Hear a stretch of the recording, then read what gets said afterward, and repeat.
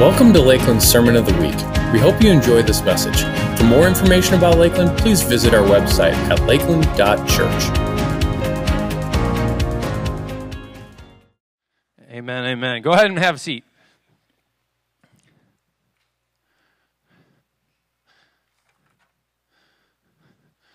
Well.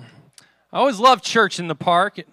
It's just kind of a different pace for us, a little different experience. The kids can play and run, you can be in the fresh air, and luckily we're not burning up too much yet, so we'll keep this thing short enough that you won't be. Let me just tell you one thing. Next week we're going to be right back here, same place, right here in the park, same time. The only difference is next week we're going to be having some baptisms. And so baptism is all about a public display of your personal decision to follow Jesus. If you've made a decision to follow Christ and you've never made a public declaration of that in the form of baptism, I want to invite you to do that. So whether You've just been a Christian for a long time, maybe 40 years, and you've never taken that step, or 4 weeks or 4 hours, we want to help you take that next step in your faith. And that'll be next week. All you have to do is come actually and talk to someone at the New Here tent. They'll be able to answer your questions. You can email us at nextsteps@lakeland.church, nextsteps@lakeland.church, and we will answer any of your questions that you got about baptism and get you all set for you to be able to participate in that. But that is going to be a ton of fun. Next week here right in the park in the middle of our service. We're going to have some baptisms, and if you've never been to one of our baptism services, you're not going to want to miss it. It's a ton of fun. All right, let's dive on in. Today we're continuing in a series. Pastor Jeff launched it. Pastor Jason followed it up last week. They did great jobs, and this week we're continuing in it. The series is called Greatest Hits, and it's an opportunity for some of us pastors to go back and dig out of the back kind of our Rolodex, if you will, some of our favorite messages from years ago. And so I'm pulling out 2 messages, one for this week and one for next week, that were actually out of the same series that I preached over 6 years ago. And so it was one of my favorite series because it was about childlike faith. And I don't know about you, but I just love kids. Obviously, I got 9 of them, but I dig childlike faith. There's something so sweet about an expression that just goes all in to follow Jesus. And so it's out of that series of childlikeness that I'm bringing a couple messages, one for this week, one for next week. And this week, I want to talk about dreams, because kids actually have really cool dreams in life. They dream big, and that's one of the things I love about children, is just what they kind of believe for. And sometimes they believe for things that are just a little ridiculous, like a little far out there, like it's probably not definitely not attainable. Like my son Reese, so once again, this is a 6-year-old message, so all these illustrations are like 6 or 7 years old. My son Reese, he was probably 12 at the time, or 11 at the time, and he came to me, he's like, "Dad, I want to fly." I'm like, "That's awesome, Reese. You can totally fly. You should be a pilot someday." He's like, No. I'm going to go build some wings in the garage and go fly. And I was like, "Oh, buddy, that's not going to work." But he was determined, so he went out into the garage and he got some 2x4s, right? Because that's a good light material. And he started building some frames for these wings, and then he started cutting out cardboard and stapling the cardboard onto the wings. And a couple hours later, I see my son running across our backyard with these 2 heavy wings strapped to his arms, dragging behind him. And I'm just sitting there looking at him like, "Oh, poor kid." And he comes inside, head hung low, and he's like, "Didn't work." I was like, "No kidding." Now, that one just wasn't going to work. I knew that dream wasn't going to fly. But there are other dreams that you're like, it seems a little far out there, but it's something that's not too far gone. It's not that it's impossible. It might just seem a little big, but it's a dream worth chasing after. Maybe it's a dream that God placed in your heart. I love this story that Jack Canfield tells about a young high school student whose father was a horse trainer. I'm going to read it to you.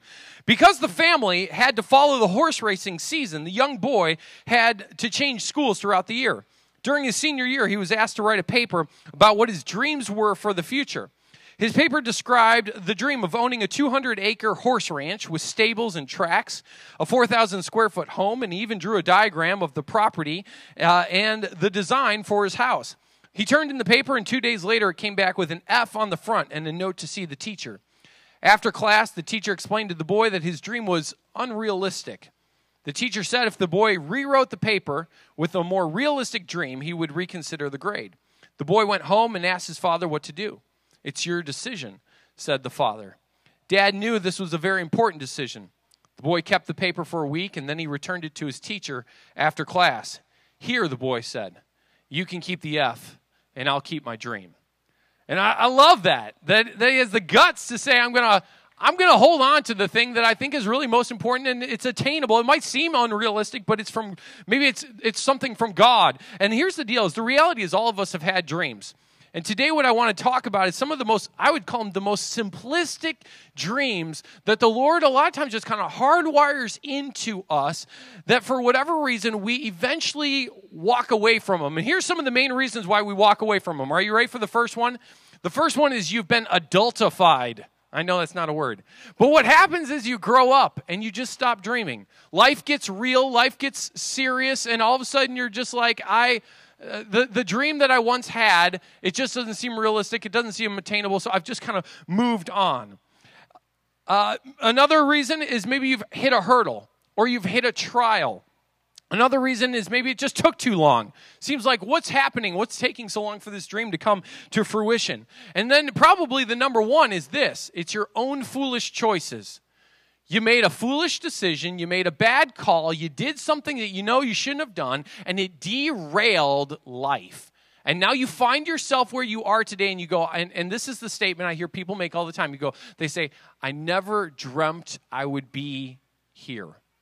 Because of some of the decisions they've made. And what I want to do is I want to look at a guy today in Scripture who had kind of lost sight of his childlike dream, and he's desperate for it, and it's due to his own foolish decisions that he's lost sight of it. And that guy is Zacchaeus. Perhaps you've heard the story before in Scripture. I'm going to read it to you. It's found in Luke chapter 19, verse 1 through 10. I'm going to read it, and then we're just going to talk this thing through pretty quickly. This is what Luke chapter 19, verse 1 through 10 says. Jesus entered Jericho, and he was passing through. And a man was there by the name of Zacchaeus, and he was a chief tax collector and was very wealthy. He wanted to see who Jesus was, but because he was short, he could not see over the crowd. So he ran ahead and he climbed a sycamore fig tree to see him, since Jesus was coming that way. When Jesus reached the spot, he looked up and he said to him, Zacchaeus, come down immediately. I must stay at your house today. So he came down at once and he welcomed him gladly. All the people saw this and they began to mutter, he's gone to be the guest of a sinner. But Zacchaeus stood up and said to the Lord, look, Lord, here and now I give half of my possessions to the poor, and if I've cheated anyone out of anything, I'll pay them back 4 times the amount. Jesus said to him, today salvation has come to this house, because this man too is a son of Abraham. For the Son of Man came to seek and save the lost. All right, let's just kind of talk this thing through pretty quickly. What do we know about this guy, Zacchaeus? Well, we find out he's a tax collector. We find out he's short. But here's probably the most important thing. It's actually found in verse 9 where Jesus says this. He says, this guy is a son of Abraham. Now, for us, we're like, what does that even mean? In most simplistic terms, that just means he's Jewish. That's what it means. Now, for us, we don't get Jewish culture. But Jewish culture was this kind of all-inclusive, everything was intertwined. Your family, your community, your religion, and everyone was a big, kind of a big family, if you will. And the most important thing of every person in a Jewish community, or kind of a general dream for everyone, would to be a person who's honorable, a person of integrity, a person who brings good to the community. And somewhere along the line, Zacchaeus walked away from that dream. I know that because he becomes a tax collector, and tax collectors were hated by all Jews. The other thing we know about Zacchaeus is he's a guy.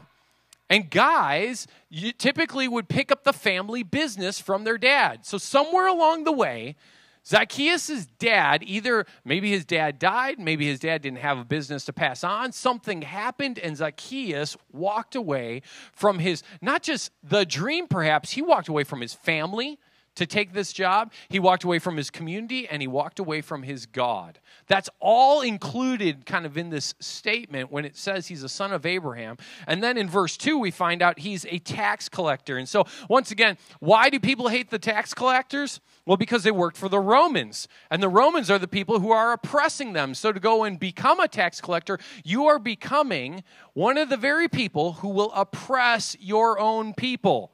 They were also they were known as thieves. Kind of picture like the sheriff of Nottingham in Robin Hood, who, he goes to people and he says, hey, here's what you owe me, and then he keeps a little bit extra on the side for himself, and that's how they would get wealthy. And so he's a thief, and Scripture tells us that he's a chief tax collector. That means he's a chief thief. He's the best of it, and he's been doing it for a long time, and he's gotten really wealthy doing it. Now here's the deal. No one in his day and age, no young Jewish boy ever dreams of growing up and becoming a tax collector. You can almost imagine the little Jewish boy sitting in a circle talking about someday what they're going to be. Well, I'm going to be a fisherman, or I want to be a rabbi, or I want to be a teacher of the law. I want to be a scribe. I want to be all, and I promise you, there was no young kid going, you want to know what I want to be? Tax collector. Nobody's saying that. There's no kid who's going, that's what I dream of being, because they know on the day that they do something like that, they're turning their back on their family, their community, and their God. Now, I don't know about you, but I imagine that there's some of you here who you would say the exact same statement. You would, just like that, you would probably never go, I dreamt. Someday, when I was a young kid, I dreamt of being where I am today. You never dreamt of the failed marriage. You never dreamt of living with an addiction. You never dreamt with making the bad decision that you made. You never dreamt that you'd have a child living rebelliously. You never dreamt of a broken family relationship that you're experiencing. You never dreamt that you would get a demotion. You never dreamt of maybe being an unkind person. Or you never dreamt that you would be a difficult person to work with. Or that you would be struggling with anger or fear your whole life. And yet, this is sometimes where we find ourselves. And if there's anything we can learn from Zacchaeus, is God is a God who loves to restore dreamers and dreams. But I would say this, kind of P.S. before we go too far, it's this. Beware of the number one things that empowers the stolen dreams, and that is this. It's these self-imposed titles that sometimes we speak over ourselves. So for Zacchaeus, that self-imposed title was tax collector. That's like, it went with him. Wherever he went, he was a tax collector. That's a title, and he kind of owned it, and it was over him, and it defined him. And for some of you here, there might be a self-imposed title that you just continue to hold on to that, quite frankly, today is the day you need to let go of that title. I talked with a guy about a month ago, and in our conversation, it was kind of funny. He said to me probably 3 times, he goes, well, I'm kind of the black sheep of my family. And then he would say kind of what he's in the middle of and why he messed up and why this bad thing is happening. And then he would say it again, and because I'm kind of the black sheep of the family. And then he would go on. He said it a 3rd time. I was like, man, you're just speaking this over yourself. No wonder why you behave the way you behave, because this is the self-imposed title you've spoken over yourself. Am I talking to anyone? I don't know what title you've spoken over yourself. Well, I'm the rebel. I'm the addict of the family. I'm the one who always struggles with fear. I'm kind of a little OCD. I get a little angry. And those self-imposed titles need to fall off of you today so you can step into really the God dream that He has over your life. And so let me just kind of make some quick observations. Here's 3 things that will help restore the dream. They all start with H, so you should be able to remember them. I'm going to do it quickly. The first one is hope. We all need hope. And Zacchaeus, he has hope. How do I know that? Because he wants to see Jesus. And so he runs ahead and he climbs a tree. Now, why in the world would he have a little bit of hope in this kind of unruly rabbi by the name of Jesus? Well, because this is kind of late in Jesus' ministry years. He's been serving now in ministry, he's been doing ministry for almost 2.5 years at this point. And so he actually has a title, kind of a reputation that's gone with him. And at this point, everyone, when they think about Jesus, they refer to him as this guy who's a friend of, if you know the rest of it, say it out loud, friend of what? Sinners. He's a friend of sinners. Oh, that's that rabbi who's a friend of sinners. And you want to know who Zacchaeus is? He's like, that's me. I'm like the chief sinner. I'm the chief tax collector. If there's anyone who needs a rabbi who would accept him, it is me. And so this Jesus fellow who's been the friend of sinners, and in fact, one of his 12 disciples is actually a former tax collector. Do you think Zacchaeus knew that? You bet he did. I can imagine Zacchaeus is like, listen, if one of his own disciples was a former tax collector and it worked for him, then it can work for me as well. And I'm telling you this, I don't know where you find yourself today in life or what has happened to you in life, but I can promise you someone has gone there before you, has been worse off than you, has experienced the cross of Jesus Christ in their life, the redemption and the restoration in their lives before you, and it should bring hope to your situation today. I know you're sitting there going, no, my situation is the worst. No. Someone has had it worse. Someone has come and found hope, restoration, and healing in Jesus Christ, and it's true for you as well. You too. And I hope you find some hope in it. Second H, it's this. It's humble desperation. And this is what Zacchaeus displays. He displays incredible humble desperation. Verse 4 tells us that he runs ahead and he climbs a tree. I don't know if you realize this, but high-ranking, highly feared tax collectors don't run and they don't climb trees. You want to know who goes running and who climbs trees?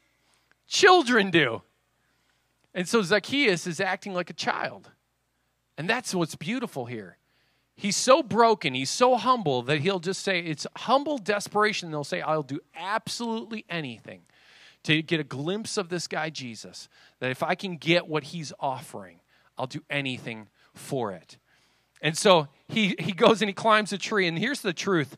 Acts of spiritual desperation set us up for dream restoration. Let me say it again. Acts of spiritual desperation set us up for dream restoration. I don't know how desperate you are, but are you actually desperate for him to restore a dream in your life? Are you desperate for him to bring about some healing in your life? Well, then, how desperate are you? Are you willing to look a little foolish like Zacchaeus was in front of everyone else to run, to climb a tree? Are you willing to look that way for just to get him? And then I love how Jesus responds to his humble desperation. Jesus says to him, today I'm coming to your house. Now you got to understand, these are the first words Jesus speaks to Zacchaeus, and these are loaded words because he's not talking about just a location, he's talking about an invitation. See, you didn't just go to someone's house to have a meeting. You didn't have meetings, you had meals. Anywhere where you go, you would have a meal in Jewish culture, and a meal meant you and I are friends. So when Jesus says to Zacchaeus, I'm going to your house, what he's saying is, I want to have a meal with you. I want to have a friendship with you, and I'll be your friend. And Zacchaeus quickly responds to it, and he accepts the gesture of friendship, but he really knows it's a gesture of grace and forgiveness. And you want to know what's happening right here in the moment? The dream is beginning to be restored. This dream for Zacchaeus that perhaps he could be restored to his family, his community, and to his God. That he could be a person of integrity, that he could be a person who's honored and honorable. And so check out what happens, though, next in verse 7. It's the same thing that happens every time we take a step toward God. Are you ready to know? You want to know what will always happen? The enemy's going to try to derail it. Every time. And that's exactly what happens here. Zacchaeus is taking a step toward Jesus. Jesus is offering a friendship. And immediately it says the people began to mutter and gossip. Can you believe this guy's going to hang out with that sinner? It's exactly what happens. Every time we take a step toward God, the enemy is going to start speaking lies over you. He's going to start declaring things over you, and it's in that moment you got to ignore every one of those lies, every one of those accusations from the enemy, and keep pressing forward because the enemy wants to derail you from having that dream restored. But he continues after it. He meets with Jesus, and what we see, though, is even his response to Jesus. It's the third H. It's this. So we've got hope, we've got humble desperation, and then we've got a huge step of faith. And that's what Zacchaeus does. He makes a huge step of faith here. He says to Jesus, hey, you want to know what I'm going to do? I'm going to sell half of my possessions and give it to the poor. And if I've robbed anyone, I'm going to pay them back 4 times. You want to know what he's doing? He's saying, you want to know what the original dream was? To be a person who's honorable and worth following and a person of integrity. And he's going, you want to know what I'm going to do? I'm going to go so above and beyond that if there was ever a question that I could be a person who's honorable and worth giving honor to, I want to step into it. If there is hope for the dream to be restored, I'm stepping into it fully. And so he's like, hey, you want to know what I'm going to do? I'm going to I'm going to go above and beyond. I'm going to give half of all that I got to the poor. I'm going to pay back anyone who I've possibly robbed. And he is stepping into the dream, the second chance. And some of you need to follow that exact example. Walk away from the lifestyle or the activities that you've been engaged in that have robbed you of the dream so you can step back into the God dream for you. And then in verse 9, Jesus' words, he affirms that the dream is restored. It's being restored. He says, this man too is a son of Abraham, meaning Jesus is declaring, Zacchaeus, you are restored to the family. You're restored to the Jewish community. And then he says, why? Verse 10, because I came to seek and save lost things, lost people. And he's talking about salvation, but it's also, it's interesting. God doesn't just save lost dreamers, he saves the dreams as well. He restores those as well. And he brings Zacchaeus right back into the family. And some of you have lost sight of your dreams. Maybe your dream got crushed. Maybe it got paused. Maybe it got stopped because of your own foolish choices. You made a bad decision. Sometimes we failed once or twice, kind of chasing after the dream. And when we failed, we give up on it. I tried to get free from my addiction. I tried multiple times, but I failed. So, oh well, I'll just give up on the dream of living a life free from my addiction.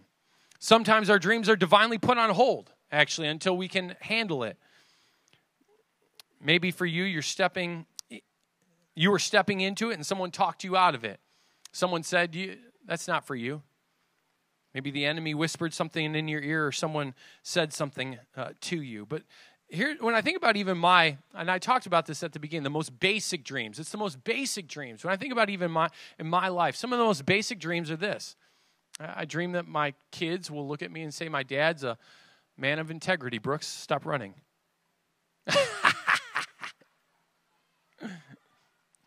I dream that my wife will look at me and say, my husband's a man who loves God and loves me, and he's a man of integrity. I dream that my staff will say, he's a guy worth following. These are some of the most basic dreams. And maybe for you, some of the most basic dreams that you feel like have been robbed of you would be things like this. I dream that all my kids will follow Jesus. Maybe for you, that's not happening right now, and you're actually kind of losing sight of that. And I would tell you, don't lose sight of that dream. You know, I was talking to a guy who just, he talked about how his kids had all walked away from the faith for 17 years. And he goes, I just kept praying for them. I just kept praying for them. I just kept praying for them. And he goes, Josh, you'll never believe what happened. In a matter of 2 years, all 4 of them came to faith in Christ. He just kept after it. And yet, I think so often we can just lose sight of it and give up on it. Maybe for you, the dream is just a day that you won't live in fear. Or maybe the dream is a day that depression won't rule your life. Or a day when your past no longer defines your present or your future. Or a day when your wife trusts you again, or your kids forgive you. Don't give up on those dreams. I believe those are God dreams that He's placed in your heart that He'd say, listen, I can restore that. All right. Do you have humble desperation? Will you step in a huge step of faith? But stay after it. One thing I know more than anything else is that God, He's a dream giver, He's a dream restorer, and He's a dream fulfiller. And today's your day to step back into maybe a dream that you've just kind of given up on, saying, I don't know if it'll ever happen, so I feel like I've just walked away from it. Don't give up on it. And while I know that God loves the dreams, He loves most of all the dreamers. Remember, this has happened it was probably 7 years ago. Because my daughter's 10, she was the one who said this to me. It was one night I was laying her down, and so she was probably 3 years old, and I was praying for her and giving her a hug and kiss, and she looked at me and she said, Dad, do you like me? And I was like, honey, I love you. You know, kind of going above and beyond. And she looked back at me and she goes, no, do you like me? And once again, I responded. I was like, I love you. I felt like I was having one of these Jesus and Peter moments. And she said once again to me, she goes, no, do you like me? And I realized, she was literally asking me, do I like her? And so I said to her, honey, not only do I love you, I like you. And a smile went across her face. And I think that there's some of us here who actually have thought the same way about God, where you're like, I get it. God is a God who loves the world. He loves everyone. He loves me. And we just kind of say it flippantly. But I want you to know, not only does God love you, God likes you. He likes you. He likes you, the dreamer, and he likes the dreams that are hardwired into you. The reason why I know this is because Scripture says that you are his workmanship, his masterpiece, created in Christ Jesus to do good works, which he had in mind for you to do, ready for this, before the beginning of time. That means before creation, he liked you. And he liked every plan he had for you. And somewhere along the line, whether it was your bad decision, something someone spoke, or some of maybe just you lost sight of it, and you walked away from some of these most simplistic dreams that God said, no, this is actually hardwired into you. It's part of my plan for you, and I actually intend for you to walk in it. And today's the day that you step back into it. So why don't you all stand with me?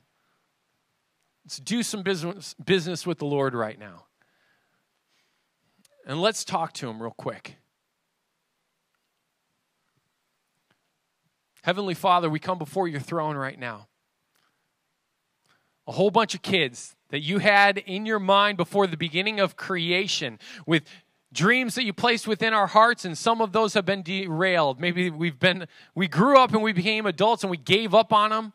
Maybe we made some foolish choices, and we feel like our foolish choices has become the grounds in which I can never walk in the dream.